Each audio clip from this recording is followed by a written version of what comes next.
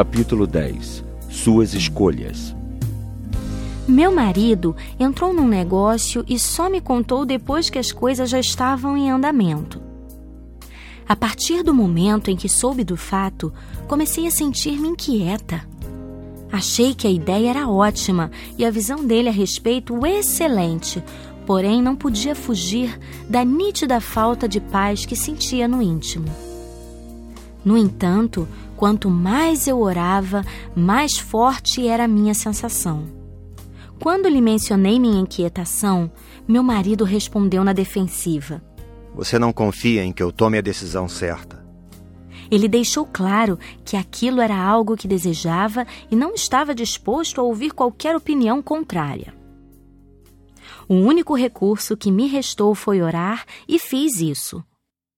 Disse diversas vezes a Deus: mostre-me se estiver errada. Gostaria que desse certo, porque a ideia é boa. Mas, se o que estou sentindo for verdade, torne isso claro para ele. E em tempo de deter o processo, mostre-lhe a verdade e feche a porta. Na última hora, no momento em que os contratos iam ser assinados, os olhos de Michael subitamente se abriram para vários incidentes que o fizeram duvidar das verdadeiras intenções das outras partes envolvidas. Deus revelou-lhe tudo e o negócio foi desfeito. Embora fosse difícil para ele aceitar isso na ocasião, meu marido sente-se grato por ter sido poupado de muitos aborrecimentos. Algum tempo depois, enquanto escrevia este livro, perguntei-lhe o que ele considerava mais importante em minhas orações por ele. Uma das coisas que mencionou foi que elas o ajudavam a tomar boas decisões. Ele explicou. Quando decisões importantes tinham de ser tomadas e certas coisas me foram oferecidas, as suas orações abriram meus olhos e me impediram de fechar contratos que me prejudicariam. Temos de lembrar que todos os homens pensam que estão fazendo a coisa certa. Todo o caminho do homem é reto aos seus próprios olhos. Provérbios capítulo 21, verso 2. Mas Deus é o único que pode dar verdadeiro discernimento.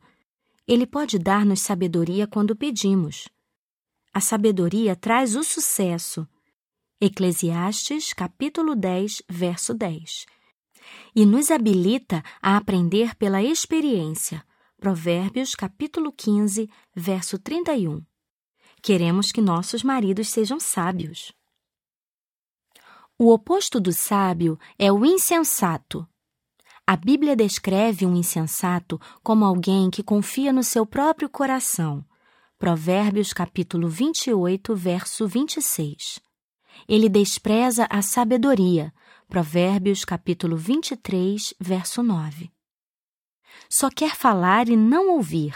Provérbios capítulo 18, verso 2. Em outras palavras, você não pode dizer-lhe nada. Ele é briguento. Provérbios capítulo 20, verso 3. E fica irado e arrogante quando você tenta arrazoar com ele.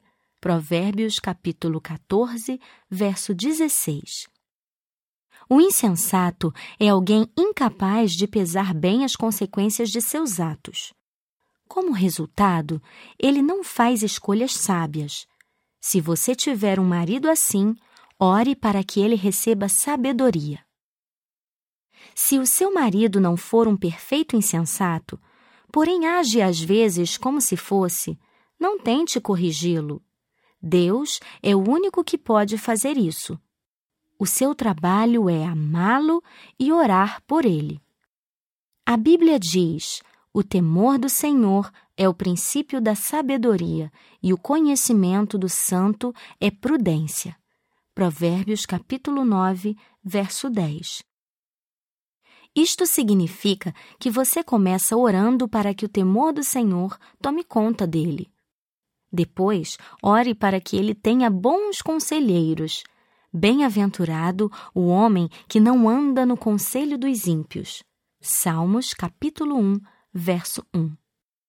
Se continuar orando para que seu marido tenha sabedoria e receba conselhos piedosos, mesmo que ele tome uma decisão errada, você poderá sentir-se tranquila em saber que fez a sua parte e Deus extrairá o bem de tudo isso. Grande parte de nossas vidas é afetada pelas decisões que nossos maridos tomam. Devemos ser sábias e orar para que suas decisões sejam boas. Oração. Senhor, encha meu marido com o temor do Senhor e dê-lhe sabedoria para cada decisão que tomar. Que ele reverencie ao Senhor e aos seus caminhos e busque conhecer a sua verdade. Dê-lhe discernimento para tomar decisões baseadas na sua revelação, Senhor. Ajude-o a fazer boas escolhas e impeça que faça algo insensato.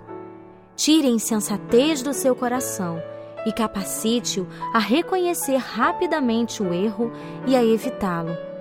Abra seus olhos para ver claramente as consequências de qualquer atitude que pretenda tomar. Oro, ó Deus, para que ele ouça os conselhos piedosos e não se recuse a aprender. Dê-lhe forças, Senhor, para rejeitar o conselho dos ímpios e ouça o conselho do Senhor acima de todos. Declaro que, embora haja muitos propósitos no coração do homem, o desígnio do Senhor permanecerá.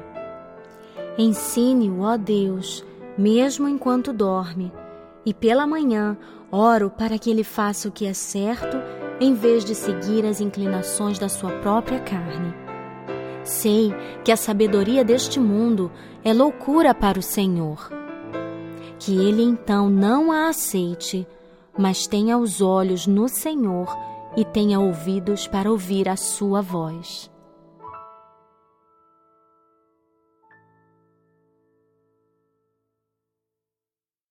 Instrumentos de poder. Ouça o sábio e cresça em prudência, e o entendido adquira habilidade. Provérbios capítulo 1, verso 5. Não sejas sábio aos teus próprios olhos. Teme ao Senhor e aparta-te do mal. Provérbios capítulo 3, verso 7.